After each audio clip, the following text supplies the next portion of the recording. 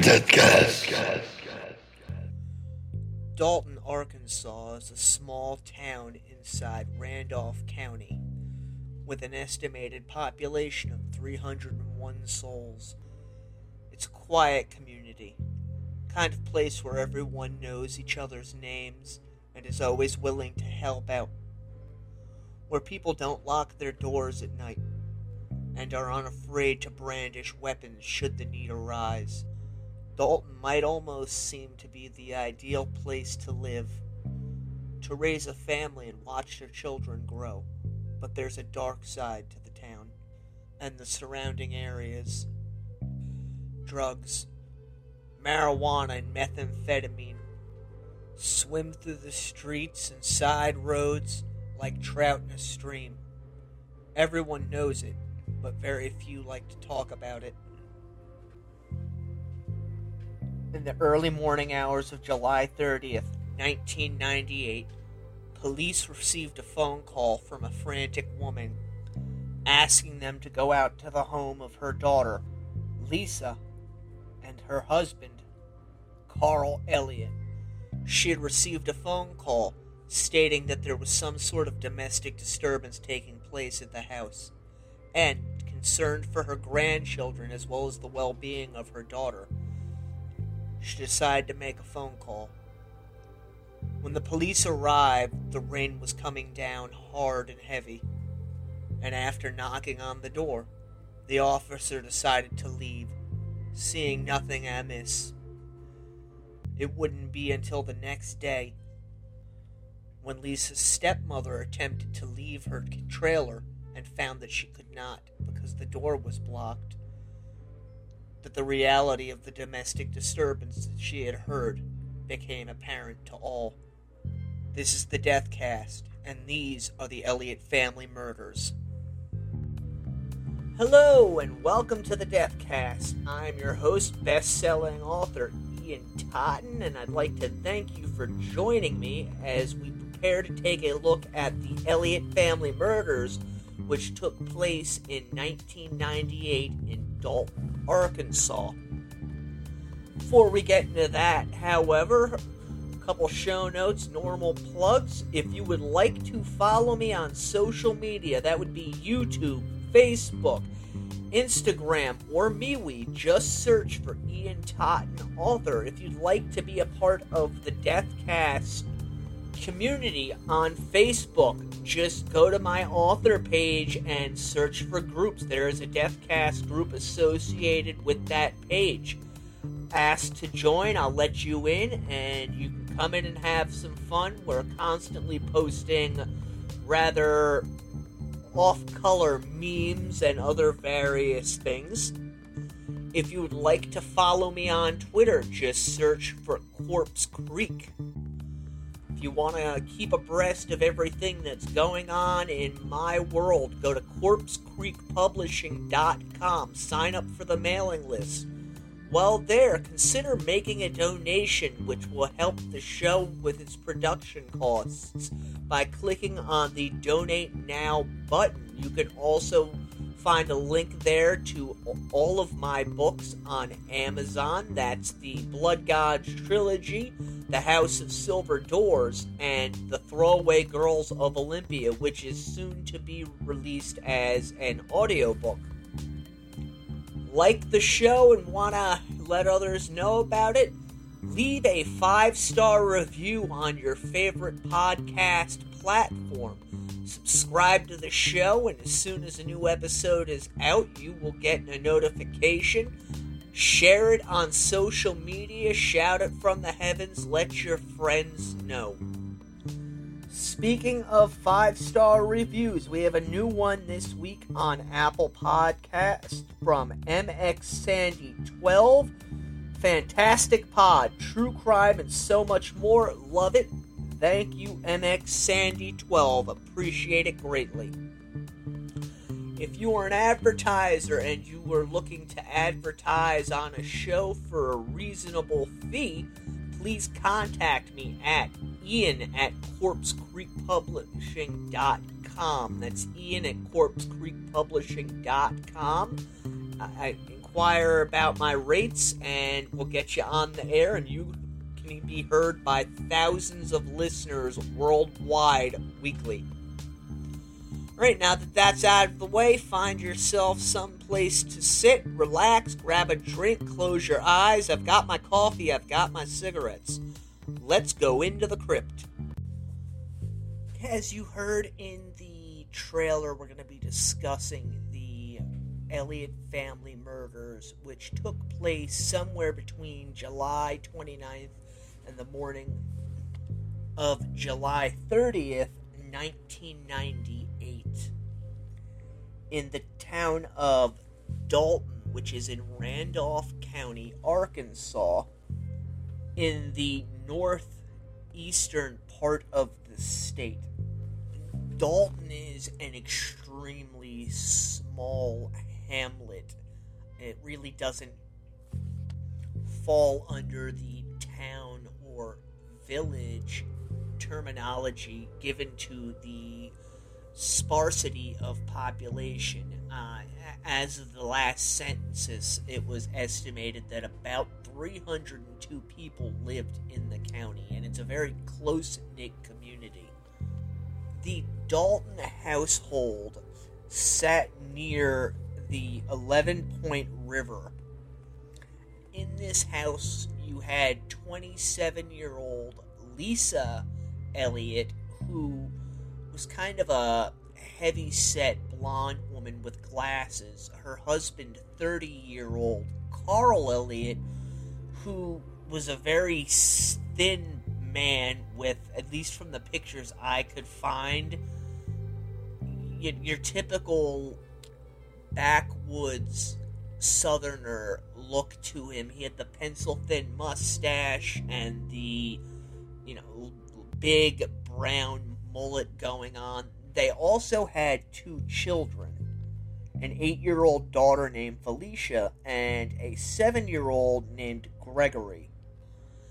This property had been in the family for a number of years. In fact, Lisa's father and her stepmother lived in a trailer on this property not far from the actual house. Now, from looking at pictures, it looks as though it was situated almost directly behind the house.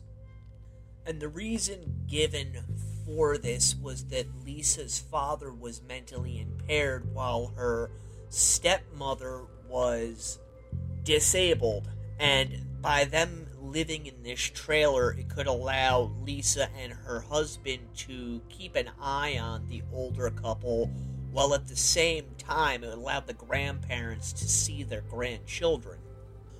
July 29th was an extremely hot day. In fact, that summer is noted for days on end with the temperature in excess of 100 degrees. Lisa contacted her mother, Mary Catherine, at some point during that day and asked if she could borrow a few dollars so that she could buy a new skirt, claiming that she would pay it back the following day. Lisa's mother agreed to this, and Mary went over to her place of work, the Pocahontas Nursing Home. Pocahontas is the largest city in Randolph County and is the county seat.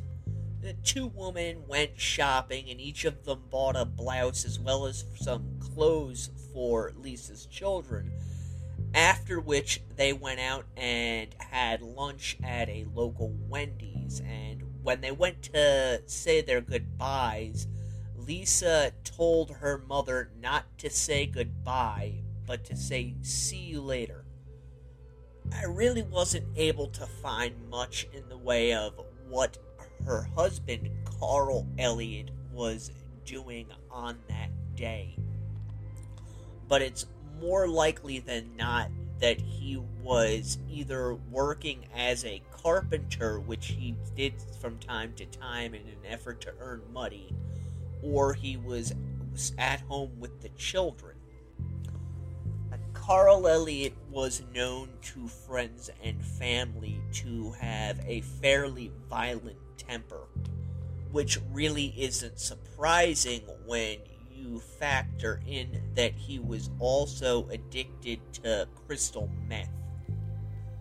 Not only was he addicted to crystal meth, but many friends and family members have said in the years since that he was also involved in the selling of crystal meth and other drugs. So here you have this young couple and their 2 children. The father's hooked on drugs and selling them on the side. That evening, on July 29th, everything just seemed to be okay with the family. They were settling down for the night when thunderstorms rolled in, bringing with it torrential downpours. At some point during that evening, a knock sounded on the Elliots' front door, and it was a friend of the Elliots whose car had broken down, and as Carl was known to be something of a mechanic, he was asked to come down and give a hand. Not long after this is when Lisa's father and stepmother heard what they described as a domestic disturbance on the intercom that connected their 2 homes. Eventually, Lisa's stepmother, Virginia Miller, decided to call Lisa's mother, Mary, and let her know about the domestic disturbance that she had heard.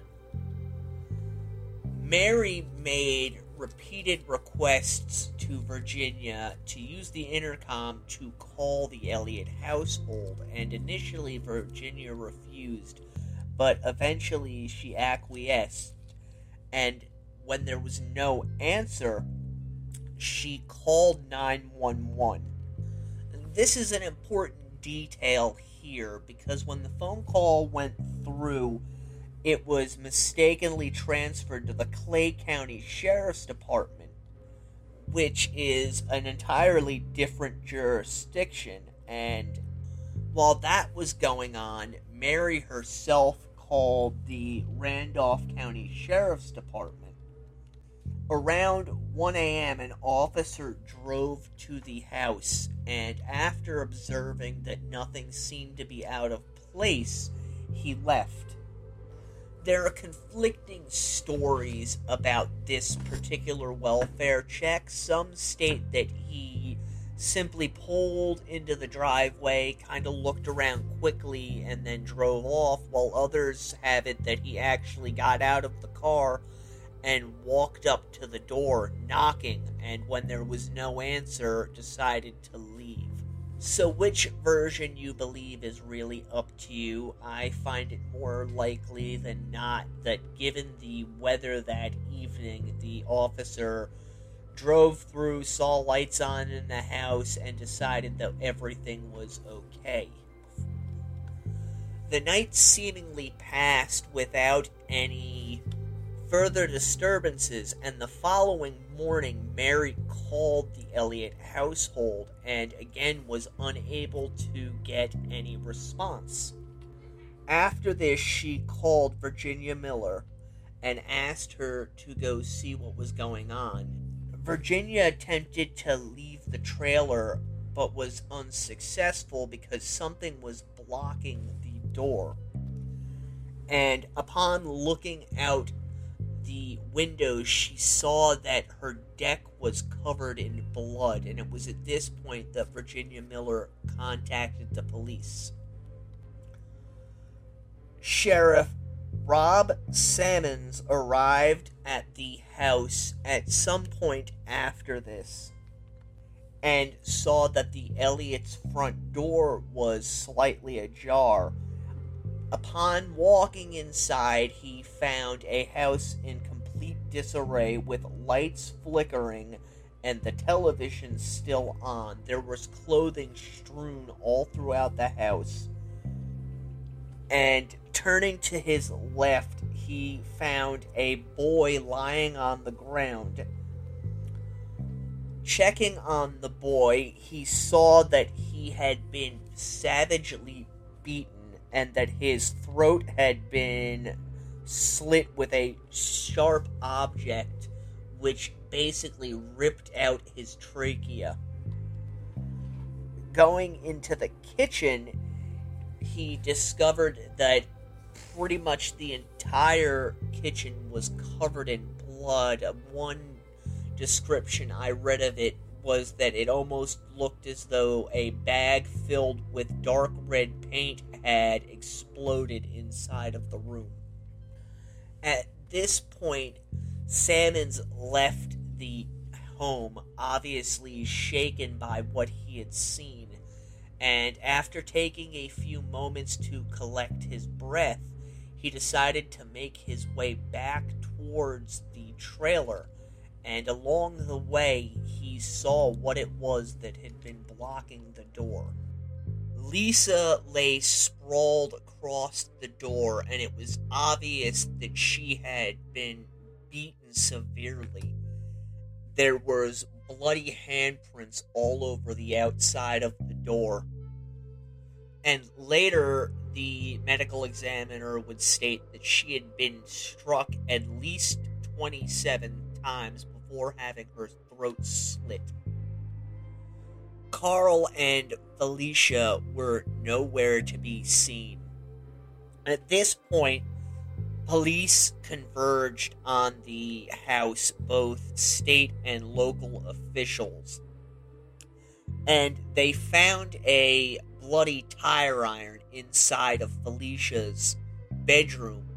Well, down by the river, they found Carl's 1984 Thunderbird, roughly a mile from the family's household. So the initial thought process of the police was that there had been some sort of fight between the mother and father, and that Carl, in a fit of rage, had killed his son before beating his wife to death, after which point she was able to crawl out of a window and he went after her, slashing her throat, which would explain the domestic disturbance that Lisa's father and stepmother heard coming over the intercom. Obviously, given the size of the town, this sent a shockwave throughout the entire community, and people began locking their doors, but more than that, they began checking up on each other because they didn't know where Carl was. And they thought that if he was capable of doing this to his own wife and child, what might he do to them if given the chance? However, people's perception on who had committed the crime changed on August 1st, when Carl's bloated body was discovered floating in the 11 Point River. It seems that he had washed downstream somewhat and had actually ended up outside of Dalton itself. Upon examining the body, it was learned that Carl had been shot with a .22 caliber gun at least twice. How his body was discovered, I've seen multiple reports on that. Some state that a person driving spotted it from the road, while others that fishermen saw the body in the water underneath a bridge, and upon closer inspection, it was discovered to have been the body of a man. In any event, Carl was taken off of the list of suspects, obviously, and it was at this point that the police started to look around for further individuals who might have wanted to murder the family, and they really quickly settled on the Green family. The Greens were known to be involved in the local drug trade, particularly the methamphetamine trade. They were known to be a fairly violent group of individuals, and this started all the way back with the father, named Billy Dale Green, who was born March 14th, 1956. Now, Billy had an extremely lengthy rap sheet that included everything from assaults to terroristic threats and burglary. Apparently, and I couldn't find anything beyond stories told by locals, Billy was shot at some point in his younger days during a barroom brawl and nearly died. Obviously, he was able to survive, and he went on to marry a woman named Mary. September 19th of 1975, the couple had their first child, Chad Wayne Green. This was followed by at least one other son named Jason and a daughter. But from all accounts, Billy Green was your atypical tyrant when it came to his family, with reports that he consistently mentally abused them all as well as beat them mercilessly. This includes his wife. Some individuals have stated that Billy was known to fire a gun at people when he was angry at them. At some point, Billy got involved in the methamphetamine trade and began cooking it himself. The Green sons grew up to be much like their father. They were large, stocky men with a history of violence. Chad was known to have a predilection for young girls. They were just an all-around bad brood. Now, how Carl Elliot comes into the picture is, if you'll remember, he was a known meth addict. And at some point, he became entwined in the Green family business, which in and of itself was odd, as the Green family was known to be fairly closed off from people who were not relatives of theirs. For some reason, though, they took a liking to Carl and entwined him in what they were doing, behind closed doors, so that eventually Carl began running drugs for them as well as buying from them. There are some reports out there that state that this really wasn't the case, that the Elliots and the Greens were not close. This was really pushed by the defense teams later on, but the reality is that the Green brothers were at the Elliot home on a daily basis, oftentimes multiple times a day, and Elliot was known to go to the Green households in a similar manner. During the summer of 1998, though, the extended family of the Elliots and the Greens began noticing a rift between Carl Elliot and Dale and Chad Green. In fact, some reports have it that there was an almost open hostility from the Greens toward the Elliot family. This is believed to stem from a drug debt that Carl owed them. And there's a number of different versions as to what this debt actually was. One theory is that Carl had gotten drugs from the Greens with the intention of selling them, and in fact used them himself Another is that he and another family member had stolen a number of marijuana plants from Dale Elliot. While still a further is that the plants were in fact stolen from Chad Elliot. In any event, it is known that at some point during that summer, Lisa Elliot attempted to borrow $10,000 from someone that the family knew because she had to repay a debt. This individual refused to lend Lisa the money as he probably likely knew what it was for. Any event, things became so heated between Carl and the Greens that Lisa's mother, Mary, begged her daughter to leave the area with the children because she feared what might happen. A request which Lisa refused. Somewhere around July 27th of 1998, Lisa and her son Gregory were near the doors of the Price Chopper grocery store in Pocahontas when Chad and Jason Green confronted them. One of the men reportedly grabbed Gregory's hand while the brothers began to speak with Lisa, letting her know that they needed to talk with Carl.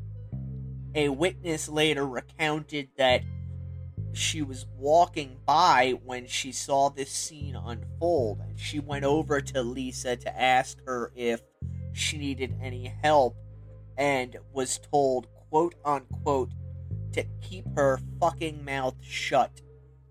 It was at this point that Billy Green, who had been out in the parking lot during all of this, walked up to the boys and told them this isn't the place to be doing this, and to get their asses back into the car. So the police gathered this information, and they spoke with both of the Green sons, Chad and Jason, as well as the father and mother. And while Chad and Jason admitted that they knew the victims, they stated that they had not been close. And Billy stated that he only knew the Elliot family peripherally. However, the mother, Mary, stated that the families had been close and that she never heard Chad talk about the murders, which she found odd given how close Carl and Chad had seemed to be.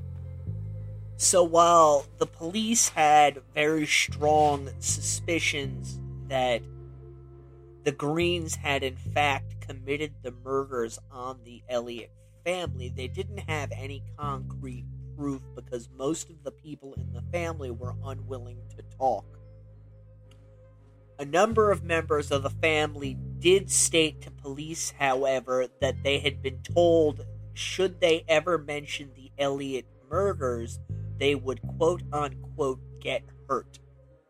Because of all of this information, the police were able to get search warrants for the family's various holdings, including Jason Green's 1975 Cadillac.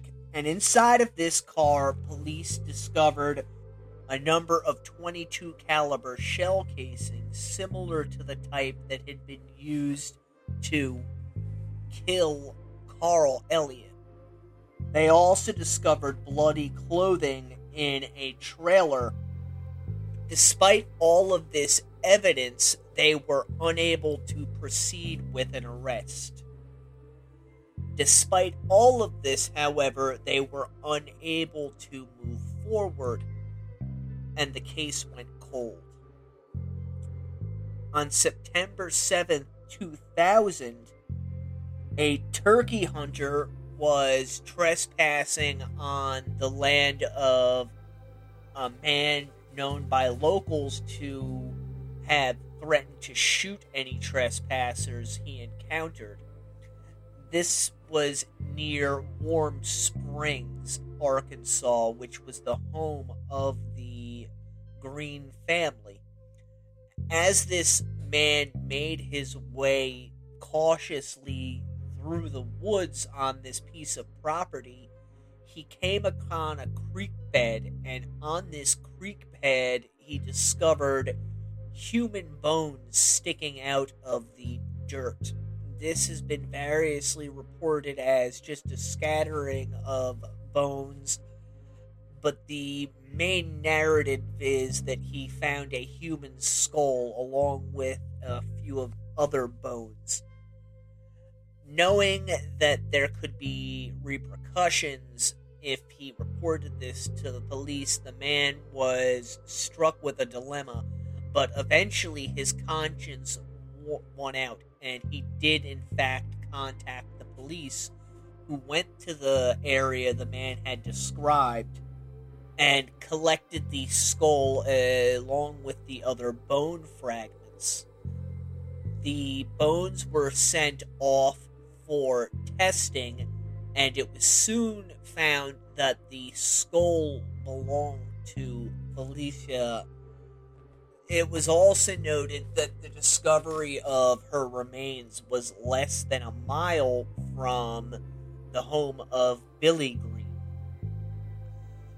The police began interviewing individuals who knew the Greens in earnest at this point, and one of those individuals who was interviewed was Chad Green's girlfriend, Bonnie Hensley, who at the time was working as a waitress at Archer's Cafe in Ravenden. She stated that on the morning of July 30th, Chad had called her while she was at work, stating that he needed a ride to her house. So Hensley left work and went and picked up Chad from his house. Interestingly, Chad insisted that they avoid driving through Dalton. She noticed that he was wearing a pair of camouflaged overalls, and when he took them off, he was wearing a pair of bloody shorts. His body was covered in scratches and other wounds. And when pressed about these injuries, Chad told Bonnie that he had been involved in a fight with his brother the previous day. Hensley gave the article of clothing, these bloody pair of shorts, to the police when they spoke with her. And upon testing, it was learned that the blood belonged to Chad and another unknown individual. Despite all of this evidence, though, they did not have enough to go on to arrest the men as well as put them on trial. That was until Mary Green decided that she could no longer keep her silence and decided to tell the police the truth about what had happened. Initially, she stated that both her husband and son were at home at the time of the murders. According to Mary, at some point in 2000, Billy confided in her that Chad had committed the murders and that on the night that they took place, he had gone out with Chad to help him clean up the mess that he had created, and that neither of them were in fact home when the murders took place. On July 30th of 2003, police arrested Billy, Chad, and Jason Green, charging them with the murders of the Elliot family, which they said arose from a drug deal gone bad. Carl's sister had informed the police that he had in fact stolen marijuana plants from the Green family, but that this theft took place in 1994 when Carl and one of his nephews, Shane Martin, had gone and stolen 10 plants from the family. Carl's sister speculated that this is what led to their murders, as her nephew Shane died under mysterious circumstances not long after that, and she believed that the killing that took place in 1998 was further retribution for the theft, which, let's be honest, if they kill one individual right after it happens, they're not going to wait, 4 years before taking out the other individual. Even if you suppose that not everybody in the Green family knew that Carl was involved in the theft, if somebody knew about it, they probably would have gone after him right away instead of being buddy-buddy with him for the next 4 years before killing him. This idea was eventually dropped by the prosecution, and even though they said it was a drug deal gone bad, they came to believe that it was retribution for some other transgression involving drugs, not the theft from 1994. Now, there are a couple of different versions as to how the actual murders went down, and I'm going to go over them real quickly. Before I get into it, however, I want to warn everyone that there is some talk of extremely horrific child sexual abuse in these stories, so if that's not something you really want to hear about, you might want to skip ahead a couple of minutes until I get done talking about them. One theory holds that Chad and his father went over to the Elliot household on that evening, and Chad went up to the house to get Carl to come down and help them with this supposedly broken down car, at which point Billy got out of the car and shot Carl before the two of them proceeded to go up to the house, murder Gregory, beat Lisa, and then took Felicia. At which point they either murdered the girl immediately away from the house, or else they took turns raping her before killing her. Another theory has it that Chad went to the house himself, and his car really did break down, and that he went up to the house and got Carl, that he had taken the .22 rifle that he was wont to carry around with him to scare people, and in an effort to try and scare Carl, he shot the gun at him, but accidentally hit him, and believing that he was dead, he walked up and shot him again. Evidence does not bear out, however, the idea that it was an accidental shooting, as Carl was shot twice in the head. Chad then drove up to the house in Carl's car and took a tire iron from the trunk. The family inside, believing that Carl had come home, did not understand the danger that was heading their way, and Gregory ran up to the door expecting to see his father, only for Chad to burst through and bash him in the head with the tire iron, at which point he took the device, jammed it through the boy's throat, and ripped out his trachea before going into the kitchen and assaulting Lisa, which was the domestic disturbance that Lisa's father and stepmother heard through the intercom. After doing this, Chad then went into the bedroom with the intention of taking Felicia for his own sick desires. He dropped the tire iron in her bedroom, and Lisa was either hiding under the covers on her bed or underneath the bed. Chad grabbed her, wrapped her in a blanket, and walked her out to the car, placing her in the trunk. At this point, he noticed that Lisa was not, in fact, dead. She had crawled out the kitchen window and dragged herself up to the trailer behind the house.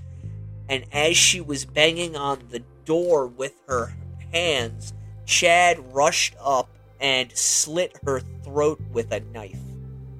Afterwards, Chad went back down the road to where his car was parked, took Felicia out, placed her inside the trunk of his own car, and called his father, who came out and helped him dispose of the body of Carl. After this, Chad drove out into the woods and got his car stuck in mud, at which point he took Felicia out into the woods where he raped her before slitting her throat and stood there watching her bleed to death. The third theory is very similar to the second up until the point that Chad gets stuck in the woods, and this is the really, really graphic one. Apparently, Chad took Felicia out into the woods and raped her before bringing her back to the car, which he was able to get unstuck.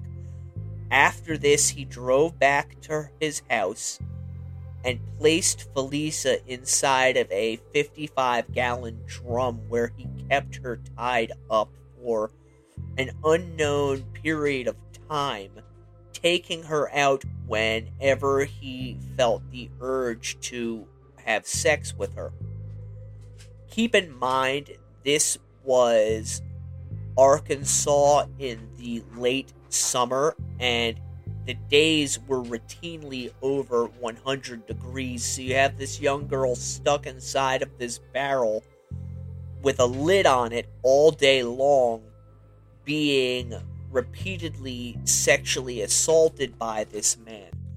And there is evidence to support this particular theory. Unfortunately, the police did find a barrel at Chad's home, and they also found traces of his and another unidentified individual's DNA in this barrel. According to this story, Felicia was unknown to Billy, and when Billy found out about her still being alive and that his son was keeping her as a sex slave, he either committed the murder himself or ordered his son to do it in order to get rid of evidence, at which point Felicia was taken out to this stretch of land where the creek bed was, and her throat was slit. At the first trial, police believed that Billy Green was the mastermind of the murders, and they sought the death penalty against him. And they had a lot of help on their side in that numerous members of the Green household agreed to testify against him, including Chad Green, who was painted as by the prosecution as an unwilling dupe who had been forced to carry out his father's murderous rampage under the threat of his own death. Because of this, the state offered Chad Green a deal wherein he got 40 years, I believe, for testifying against his father. And he, in fact, did testify against his father, and Billy Green was found guilty. However, this was not the end of the case. Before we move to it, I know people are wondering, how he was able to get 40 years for a, quadruple homicide. Chad was not being charged with the homicides. That 40 years was for an unrelated sexual assault case. A cousin of his had contacted the authorities and stated that he had forced her to have sex with the girl when she was 8 years old, and he continued this over the course of a few years, usually in the back of a broken down car in an old barn on the property owned by the Green family. I'm not going to get into the details of the young woman's sexual assault, but it was horrific to say the least. With this all hanging over his head, Chad did agree to testify. He got the 40 years. However, in March of 2006, the Arkansas Supreme Court overturned Billy Green's sentence.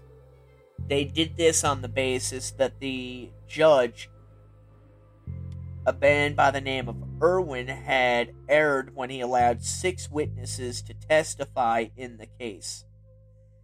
The reason that these 6 individuals should not have been allowed to testify during the case is that they had told the jury about crimes unrelated to the murders, with Carl Elliot's sister's testimony about how her nephew had been murdered for stealing the marijuana plants being the specific testimony cited as the reason to overturn it. The prosecutors, however, were not willing to let Billy Green walk free, and they immediately declared that they were going to charge him with the murders again. There was just one hiccup. Chad Green decided that he was no longer willing to cooperate with authorities and would not, in fact, be testifying against his father. Because of this, the prosecutor decided that not only would they be retrying Billy Green, but in fact, they were going to try Chad for the murders as well. Something that Chad's defense team contested vehemently, saying that it was double jeopardy. However, the state Supreme Court ruled that this was not the case, as Chad was not living up to his end of the plea deal that he had entered into with the state back in 2004. Breaking this plea deal had voided his original term, meaning that it no longer was in existence.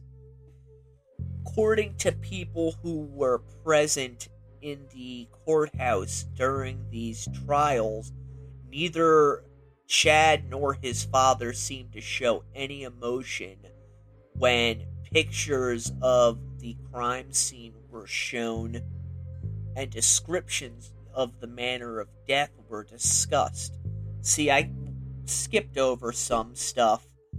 The Elliot's son, Gregory, he had been hit once with the tire iron, with one of the medical examiners stating that the blow was hard enough that it crushed his head like an egg. But it was the ripping out of his trachea that actually killed him, because unfortunately the young boy drowned to death on his own blood. And while looking at these photographs, which were shown to members of the jury and those gathered in the court, as people in the jury box wept openly, the witnesses cried, people in the gallery cried, both Chad and his father sat there unflinchingly.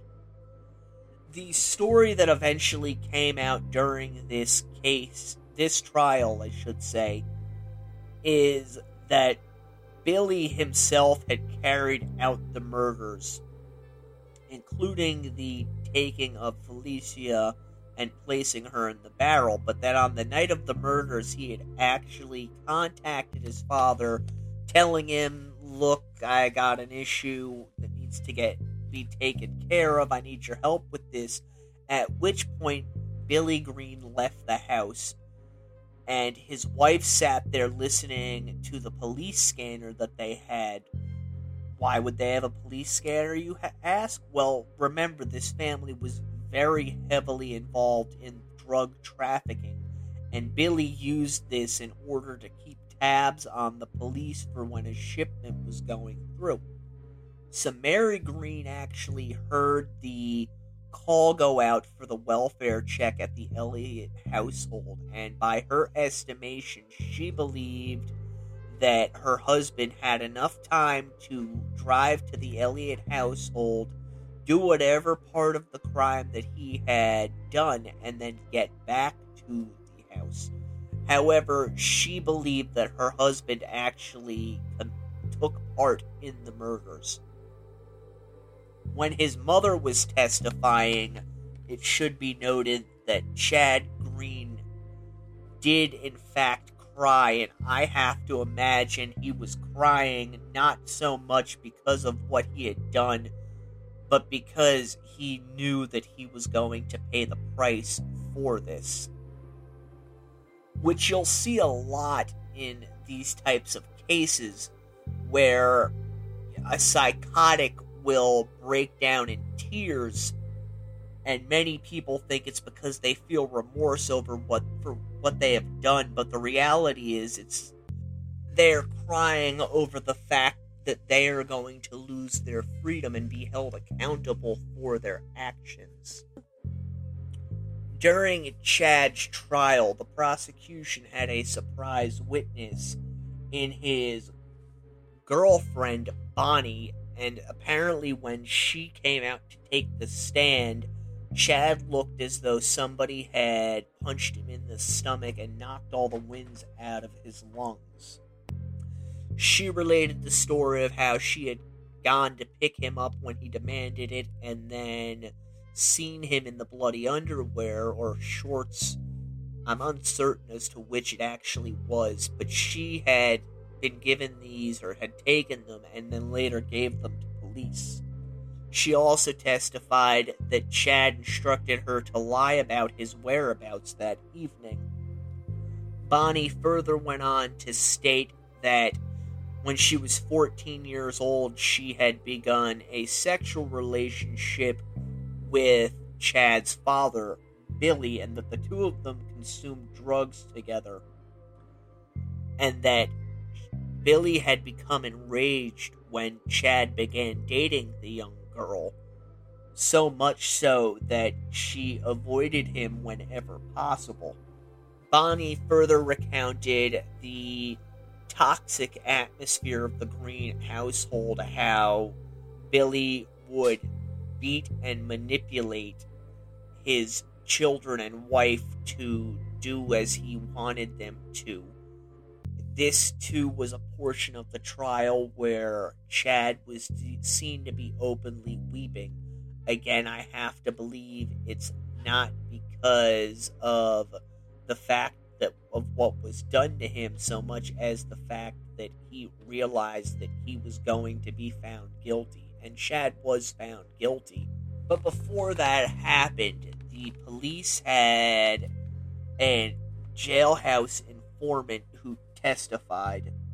This individual was serving a lengthy prison sentence. However, the things he told both the jury and the courtroom were enough that after his testimony, wearing his prison uniform and shackled, members of the Elliot family came up and thanked the man for testifying. So this prisoner, Alfonso Price Brown, had been serving prison time with Chad Elliot, and they ended up becoming friends while in prison. And according to Brown, eventually Chad told him that he had killed the Elliot family by himself because Carl had owed drug money to Billy, and Billy had been really getting on his case about getting the money back from Carl. On the stand, when discussing Felicia, Brown stated that, quote-unquote, he said he wanted to enjoy her. She was going to die anyway. Obviously, this particular bit of testimony had a heavy impact on the jury, particularly when you take into the account the fact that the young girl was believed to have been held in a barrel for an unknown period of time.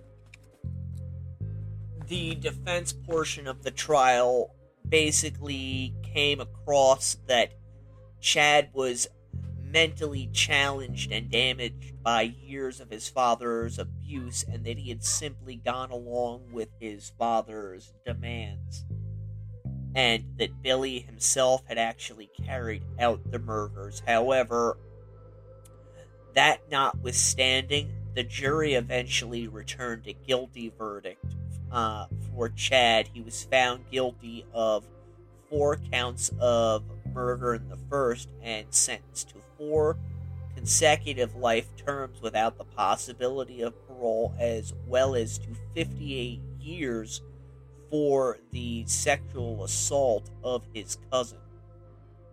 Billy Green was tried in a separate trial, and apparently it almost did not happen, as it was learned just prior to its beginning that Chad Green had admitted to his first trial attorney that he had committed the murders himself while high on methamphetamine. This supposed confession is where the second theory about the murders actually comes from. However, the trial did proceed, and it began in May of 2012. Much like at Chad's trial, a jailhouse informant came forward and stated that Billy Green had confided in him that he and his sons had committed the murders, and that afterwards the 2 men took turns raping Felicia over the course of a number of days. This includes placing her into the barrel. Supposedly, according to this jailhouse informant, Chad fell in love with the little girl and balked when his father came and stated that she needed to die, and that Billy himself had been the one who committed the deed.